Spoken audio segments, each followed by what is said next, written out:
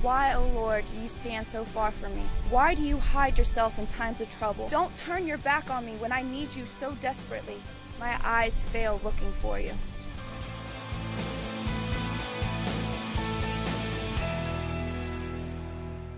Good morning. It's good to see you guys. It always is good to see you. Always good to be together. I want to welcome those of you who are joining us right now from an off-site campus or on the internet, or maybe listen to a podcast, or in one of the venues, chapel or warehouse. We're glad that you guys are along too. Christmas is in the air. Amazing how you turn the corner, Thanksgiving, and suddenly it's December and it's Christmas. We've got lights. I know I went this past week and watch the lighting of a Christmas tree. That's always fun. There are going to be Christmas parades. I have already ridden enough children's trains with my grandchildren. In fact, I've ridden almost as many children's trains already as touchdowns that Cam Newton scored on South Carolina. Yeah. Okay, let's move on, shall we?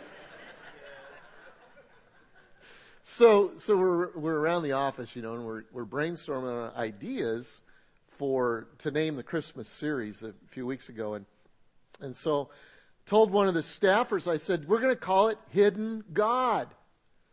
They said, Hidden God? I mean, that's not very cheery. I mean, it's Christmas, Hidden God. And they said, well, but it kind of fits, though. They said, with kind of the theme of the year, it's kind of been a depressing year. They said, with the economic downturn and stuff, and then you started the year off with a series called Why Aren't You Dead Yet? If you remember that one, yeah, it was better than the title, okay. And then and then you asked us not to eat anything for 21 days, a fast. And then we got back into Acts, and the end of Acts was about beatings and whippings and martyrdom and all of that. And then you announced that you were going to go on a sabbatical, and that depressed a bunch of people. And then when you got back, you tried to lighten the mood with a series on sex. How many of you remember that one? And all we managed to do was combine depression with awkwardness, and so now we decide to end the year with a series about God hiding from you. Well, that sounds real cheery. Well, I tried to explain. Christmas is the perfect time to talk about a series called Hidden God. Because while most of us, we're ready, we're excited, and, it's kind of it is a great season. It's a season when all over the world, now that I've started to get out a little bit and see what they do around the world, it really is a time when the whole world celebrates, And maybe everybody doesn't celebrate exactly right or use the right words or whatever. And by the way, don't get hung up on a lot of that stuff. Just celebrate the fact that the world celebrates peace on earth. And that's great. But you know what? Christmas also tends to turn the volume up sometimes on our pain. Have you ever been there? All you have to do is fill in the blank on this: the first Christmas since. If it's the first Christmas since you lost a loved one. I remember the first Christmas after my mother died. The first Christmas since you moved, or the first Christmas since, the last of the children, left the house, or whatever it happens to be. The first Christmas, it can turn the volume up on the hurt and the pain in your life. And Christmas is really God's announcement to a hurting world that I'm here. God is here. Emmanuel, literally, God among us. Christ is here. It's His announcement. And even though we're going to talk about what it feels like when it seems like God is hiding, and we're going to talk a little bit today, especially about some practical things that you can do when it just seems like, where are you, God? The point of this series is that God is here. God is among us. And I hope that as we conclude it on Christmas Eve with God revealed, we're going to even sense that more and more. All right, let me ask you this. How many of you, it's this, we're not too far along in the Christmas season. How many of you have read the Christmas story at least once already? Okay, a few. It's sprinkling of people. Great. We're all going to do that. What do you think of when you read the Christmas story? What do you think of in the kind of the context of it? We know that there were a nation of Jewish people who were eagerly awaiting for the Messiah to show up. That was a big deal. That's something every Jewish child knew about, that we're waiting for the Messiah. We know that they are, under probably as bad of oppression as they've been ever in the history of their country, and they're longing for this Messiah to come. Now, those of us who are gathered here, because we know that the baby in the manger was with the teenage mom was the Messiah, we celebrate his birth, and it makes us feel a certain way. But the truth is, there were a lot of people, in fact, most people, actually missed God's arrival in the context of the Scripture. Some of them didn't believe in God at all. Those who were Romans or Greeks, they had, their own gods, or all kinds of different gods. They worshiped pagan gods, but they didn't believe in the God that we believe in, or the God that the Jewish people were anticipating. And so they missed what was going on. It wasn't really that big of a deal. Some who did believe were looking for God in the wrong places. They had a picture of what God was like. And when he showed up, they didn't see him. And they missed him. Probably seemed like God was hiding to them. But he really wasn't. He was announcing, I am here. Well, what about you? What about you? Have you ever had kind of a where are you God moment? Have you really? I mean, think about it. We all have. Have you ever had a time when it seemed like God was hiding? Maybe it was a time when you were praying about something that was important to you, that you really felt like you needed an answer to, and it seemed like heaven was, silent. Where are you, God? It felt like God was hiding. Maybe it was when you're reading Scripture, and maybe you're in a small group and somebody's sharing how that the Scripture is so powerful and it's so alive to them. But honestly, for you just don't understand it. And maybe it's been weeks or months, or maybe you've never really read it, where you've had those moments that it just jumps out and it makes sense to you. And you read and you try and you want to, and you go, God, where are you? You're hidden from me. Maybe it's when you're overwhelmed by circumstances beyond your control. I think of last week. Some of you weren't here last weekend, but Emily Colson. You remember? I mean, one of the kind of the images that stuck out to me was the rocking chair. When she would look at that chair and she would sit in that chair, and she would sit in that chair for long moments as a mother of a child with autism. When it finally dawns on her, this is not going to change much. God, where are you? Hidden God. Feels like God is hiding. Maybe it's when there's a natural tragedy, like 9/11, and we all wondered, God, how could this happen? Or maybe something like this. 9/11 wasn't, it was national, it wasn't natural. How about natural things? How about the tsunami? Remember when that happened?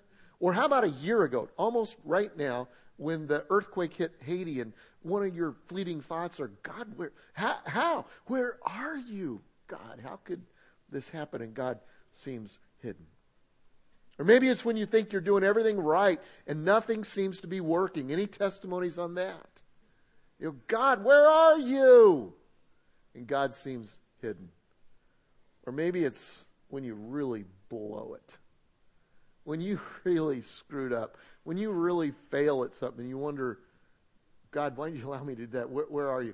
Or maybe you're kind of like the Buffalo receiver playing against the Steelers recently in overtime, wide open, in the end zone, ball's right here, and he misses it. And they end up losing, and then he twitters, I praise you 24/7, and this is how you do me. True story. I was talking about that with a Steeler fan this week, and he said, God was in that all the way. I mean, that was not a problem. But you know what? If we're honest, we've all been there. And some of you are there now. What do you do when everybody else feels God's presence and you don't even feel like a Christian? You don't feel anything. What do you do when God seems hidden? Now, before we talk about the what, which I want to really get into some practical whats, what do you do? Let's talk about the why, okay? Because it's important to understand why it is that God seems hidden sometimes. Let me give you 2 or 3 ideas on that. One reason God seems hidden is sometimes we're the ones doing the hiding. We're playing hide and seek from God. I was in a restaurant the other day with some of my grandkids, and one of them about 18 months old. I looked over and kind of made eyes with her and all this kind of stuff. And she picks up a coat and she plays hide and seek. All kids like to play hide. If you want to get into their world, just play hide and seek. Sometimes I'll just pick up like a little glass and hide behind it, as if I'm hidden, And they think they're hidden, but they're not. They're playing hide and seek with somebody that can see them. And we do the same thing with God. It began in the garden. You remember Adam and Eve, first story in the Bible. They have this incredible relationship with God. I mean, can you imagine God that created the universe? It seems that he walked with them in the garden. Can't even imagine. I mean, God said, hey, let's take a walk in the garden. See, look at this. I created that. This is what you know about it. But let me tell you some intricacies about it, how it really works, and have those kinds of conversations and just relationship with God. And then they sinned. And what was sin? What is sin? Sin is kind of at its simplest form. It's saying, I know more than you do, God. It's saying, I know more about what makes me happy. I know more about what I should be doing than you do. And so I'm going to do it my way rather than your way. And that's what they did. They sinned.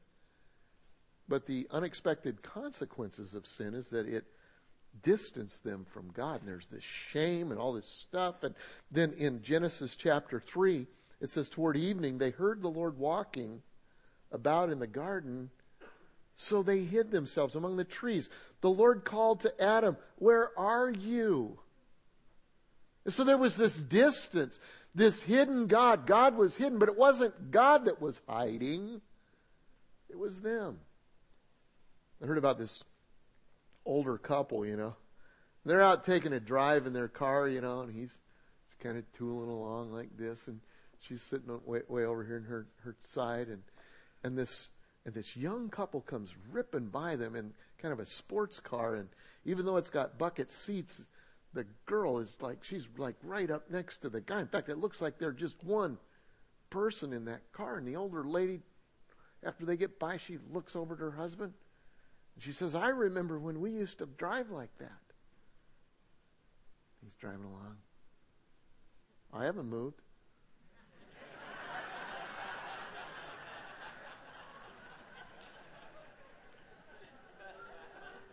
Did you get it?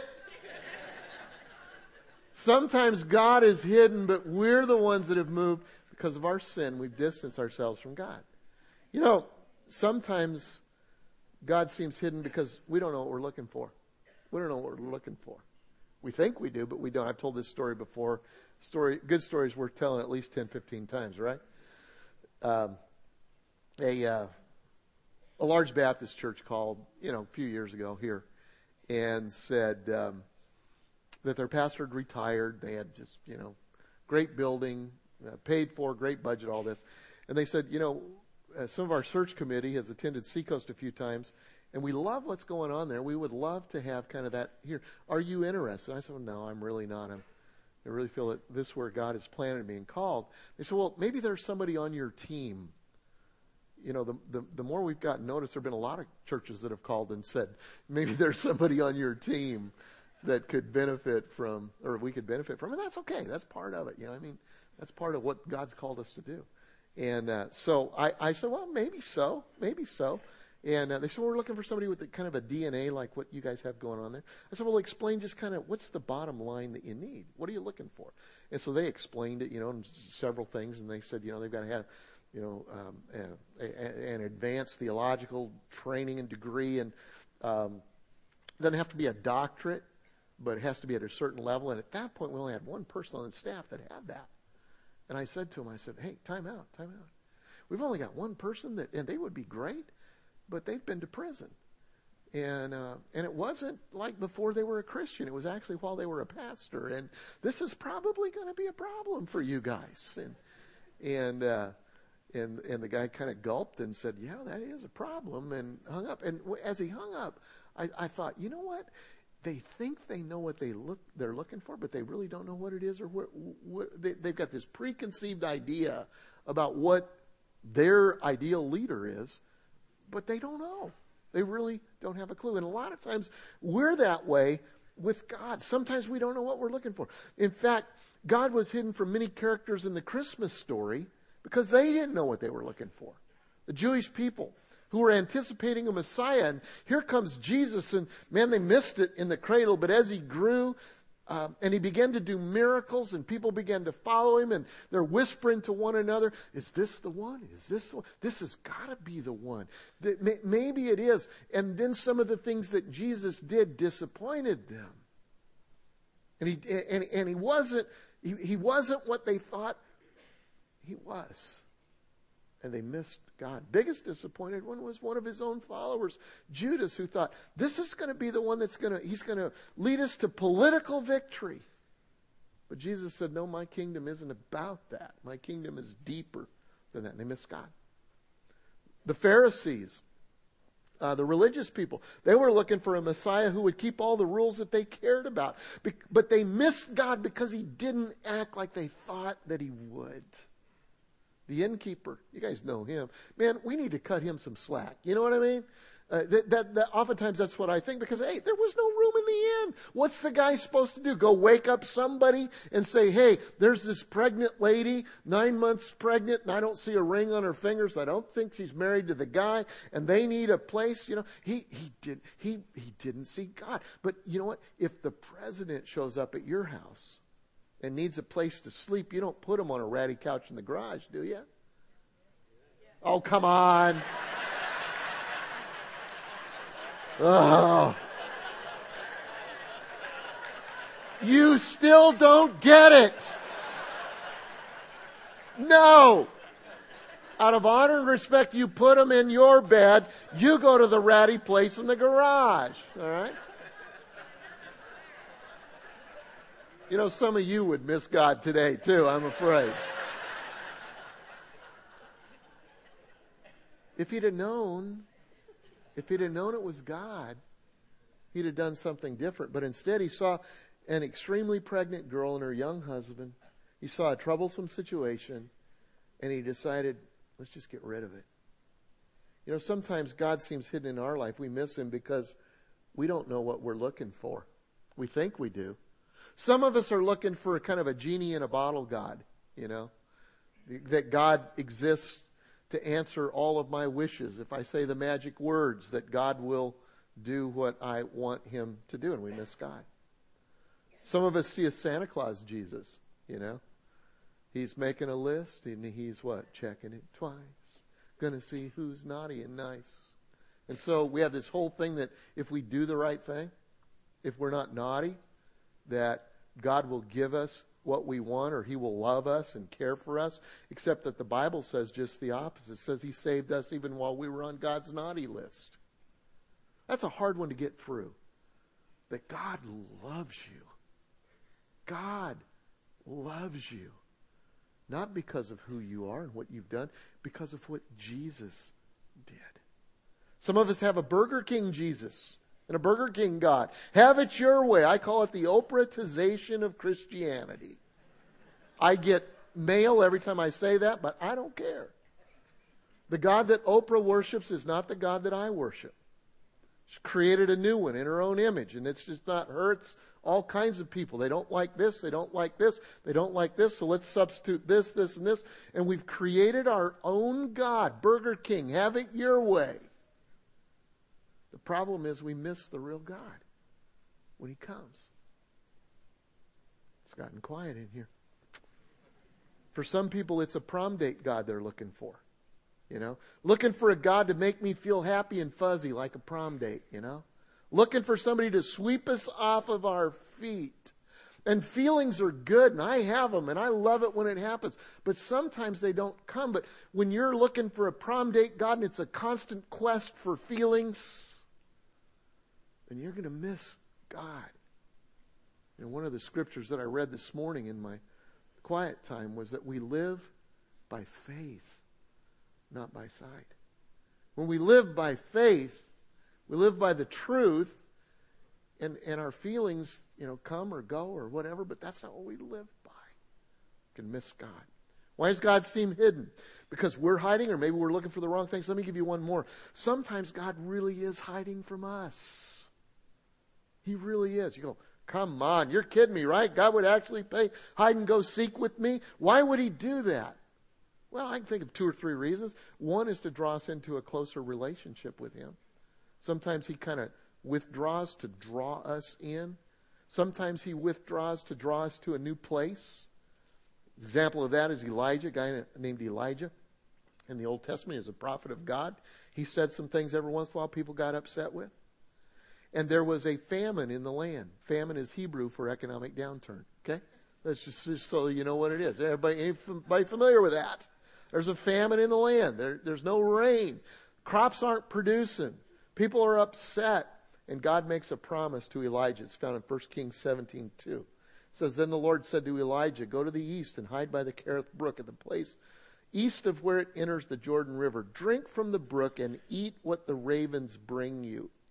For I have commanded them to bring you food. So Elijah did as the Lord had told him and camped beside the Kerith brook.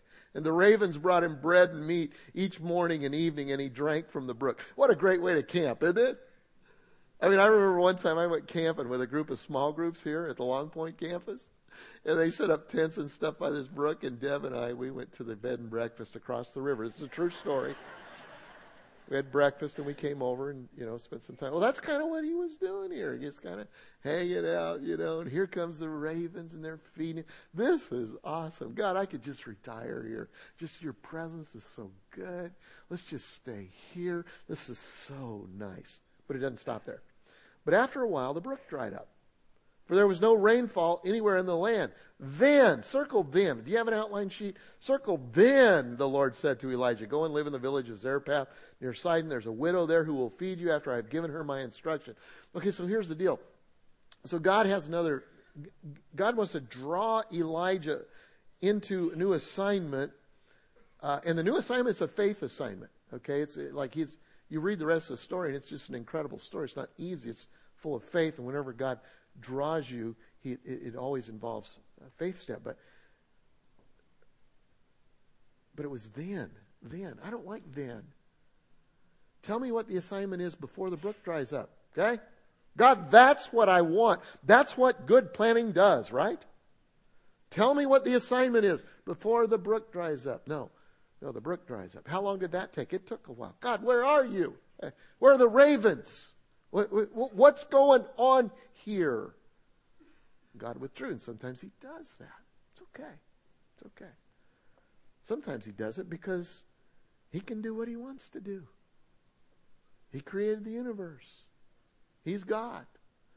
In the Christmas story, God had been silent for 400 years. You look at the last book of the Old Testament, Malachi, the first book of the New Testament, Matthew, there's a 400-year gap in there. There had not been a gap like that. In prophets, God always had a prophetic word for His people. He hadn't spoken. There's nothing. Why? Don't know. But He's God. He can do whatever He wants to do. All He requires of us is to be faithful during those times. And in the Christmas story, there are several people who are standing in faith, and they're faithful even though they don't see anything, they haven't heard from God, but they are believing for the Messiah to come. So that's the why. Why are we hiding? Why is God silent? Sometimes we're hiding. Sometimes we don't know what we're looking for. Sometimes God's actually doing the hiding. But the important question is, what do you do when God seems distant? When you pray and there's silence. When you read and you don't understand. When something happens, circumstances, and you go, wow, God, where are you? What do you do when God is hidden? Let me give you 3 things. If the problem is your actions, then you need to repent of it. Remember the first thing is God isn't hiding, you're hiding? Well, if that's the case, you need to repent. Recently, I was minding my own business being God's man of the hour. And I happen to be at this particular point. This happened not too long ago, this week. I was doing my Bible study, and the Scripture jumped out at me. Do you love it when the Scripture jumps out at you? I love it when it's encouraging. I hate it when it exposes an attitude in my heart. Then I just keep going. Okay, yeah, that's somebody else. And oh man, I went all that day. It was like, that's you. There is sin in your heart. And you say, well, what was it, Pastor? It's none of your business. Was not nearly as bad as your sin, but it was sin nonetheless. Okay? It's like, here's what I did. I'm going to be honest. I'm going to process it with you. I began to justify my own sin. Well, it's not really that bad, you know. Considering the light of whatever's going on, yeah, it's not a big deal. I'm not perfect. Others are worse. God will cut me some slack in that. But then here's the truth. The truth is this. Any sin, my sin, your sin, any sin puts distance between me and God. And God will begin to seem hidden. And not only that, ultimately my sin would put distance between me and my wife, me and my children, me and my friends, me and my coworkers, and me and my church. I began to think about that. And then I read this scripture. This will bless you. 1 John 1:5. This is the message that He has given to us and announced to you all. God is light and there is no darkness in Him at all. So we're lying if we say we have fellowship with God but go on living in spiritual darkness. We are lying if we say, okay, well, it's not a big deal, whatever my sin is. If we go on living like that and we say that we have fellowship with God, not true. We're not living in the truth. But if we're living in the light of God's presence, just as Christ is, then we have fellowship with each other. And the blood of Jesus and His Son cleanses us from every sin. If we say we have no sin, we are only fooling ourselves and refusing to accept the truth. And here's the good news. But if we confess our sins to Him, He is faithful and just to forgive us and to cleanse us from every wrong. In my own life, God was seeming to be hidden. I was the problem. And when you're the problem, the solution is to repent. For some of you, God is hidden and you're the problem. It may be an action of sin. It may be you are willfully doing something that you know is wrong. And it's like with God, you don't have to guess. There are some people that have been raised in so much condemnation and guilt, they just figure that God's mad at them all the time. And He's not. He's not. God dealt with His anger at sin in Jesus Christ on the cross. But if you're a believer and you're in relationship with God, when you sin, it doesn't break the relationship, but it certainly breaks fellowship. Anybody that's married knows how that works. If you're married and you got something between the two of you, does that mean you're not married anymore? No, but could there be a fellowship problem? Yes, there certainly could be. Same way with God. And so, unless you deal with it, might be an attitude, might be an action, could be bitterness, could be unforgiveness. Here's what I hear a lot with the whole forgiveness thing, and I don't want to take it too lightly because some of us have dealt with stuff that's so deep and so hard. But if you say, you know what? You don't have to deal with this. You know what? God will cut me some slack on this. I know He will. When you begin to justify your stuff, God will begin to be hidden because you're moving away from Him. And how do you deal with that? You confess it as sin. God, I'm sorry. Here's the truth here.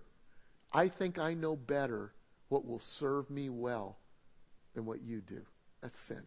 That's sin. And so you confess it. And when you confess, He's faithful and just to forgive you. So I challenge you today to repent. Don't walk out of this auditorium or wherever you happen to do without dealing with the issues that God is putting a spotlight on in your life. Second thing you do when God seems hidden, if the problem is in your mind, if you're looking for the wrong thing, then you need to renew it. Most of the people who missed God during Jesus' time could have found him just by cracking the Scriptures. In the situation of Jesus, during Jesus' lifetime, he fulfilled 48 prophecies that were in the Old Testament.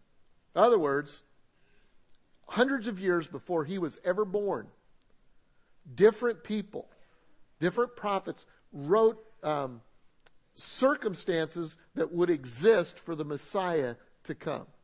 He would be born in a certain place. He would be born at a certain time. He would be born in a certain way. He would, all of these different things. 48 prophecies. Now, this is not the purpose of my message here, but those that study those types of things say that for one person over hundreds of years to fulfill all of those things, the chances of that happening is like 1 in trillions, proving that he's God. He's who he said that he was.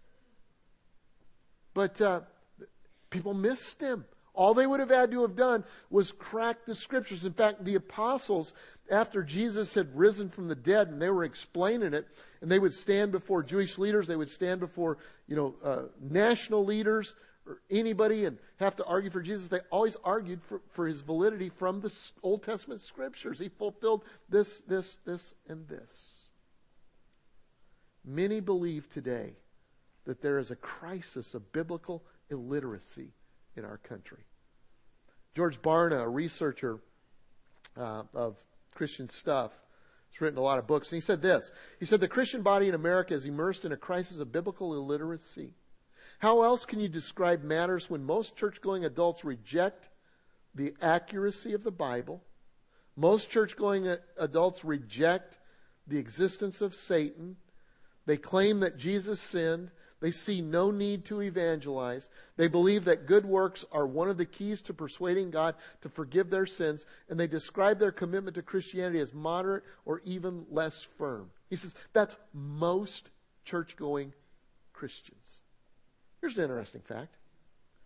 Do you know what the most widely known Bible verse among church-going, I'm not talking about people that don't go to church, church-going believers, the most widely known Bible verse, you know what it is? God helps those who help themselves. Two problems with that verse. Number one, it's not a verse. It's not in the Bible. Number two, it isn't what the Bible teaches. Okay?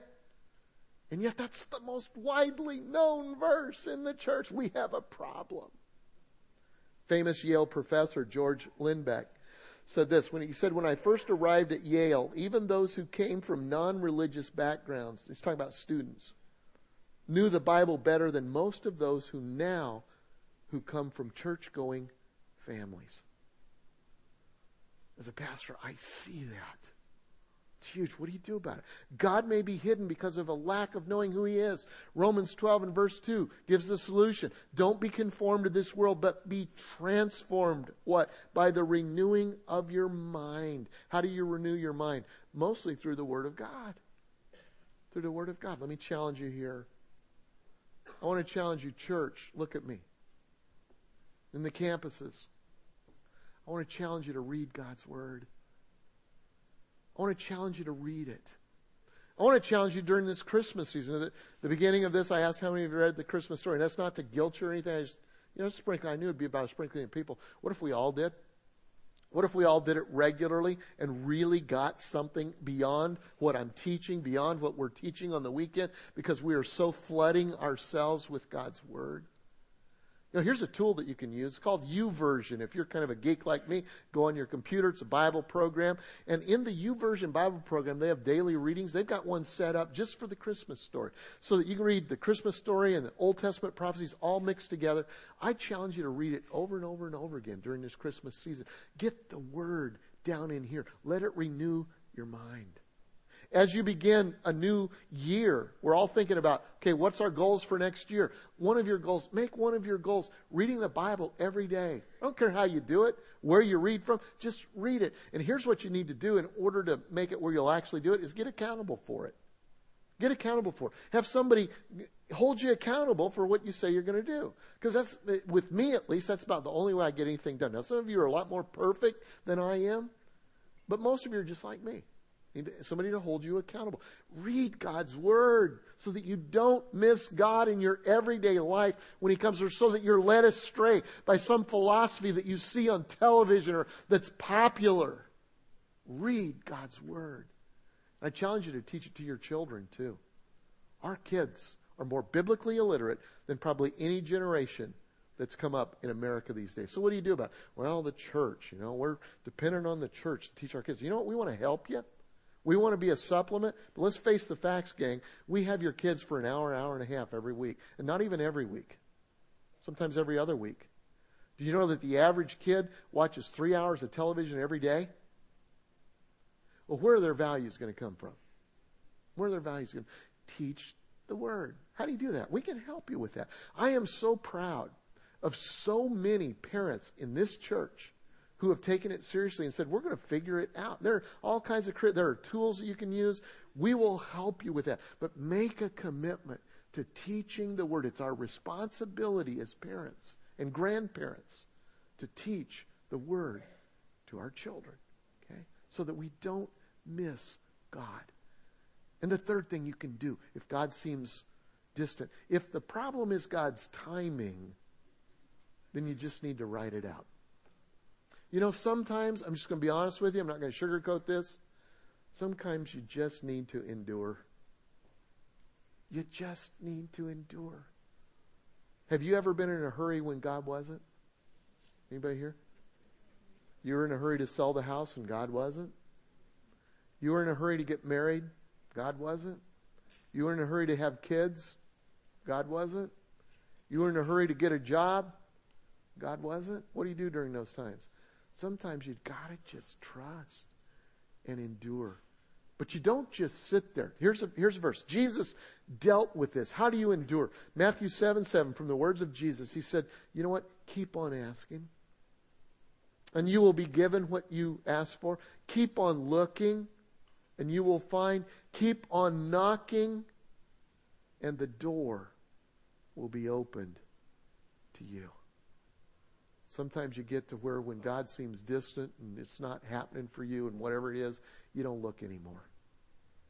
Jesus said that's not enduring. Enduring is having an eye. I talked about it at First Wednesday here at Long Point, that we need to have a sense of awe, a sense of anticipation, a sense of innocence, that today God may break through. Today God knows who I am and where I am. Because God is making an announcement at this Christmas, like He has every Christmas, that I am here. To a hurting world, He's revealing Himself, and He's saying, I am here. Are you seeing Him? Are you experiencing Him? I hope you will. Let's pray. God, thank You today for Your kingdom. God, thank You for Your Word and the truth of Your Word, and thank You for the reality that You are here, and that You 2,000 years ago sent Your Son Jesus Christ to break into a world that was ignoring You, to say, I'm here. Now God, I pray that You would help us have eyes to see and ears to hear. In Jesus' name we pray. Amen. Amen.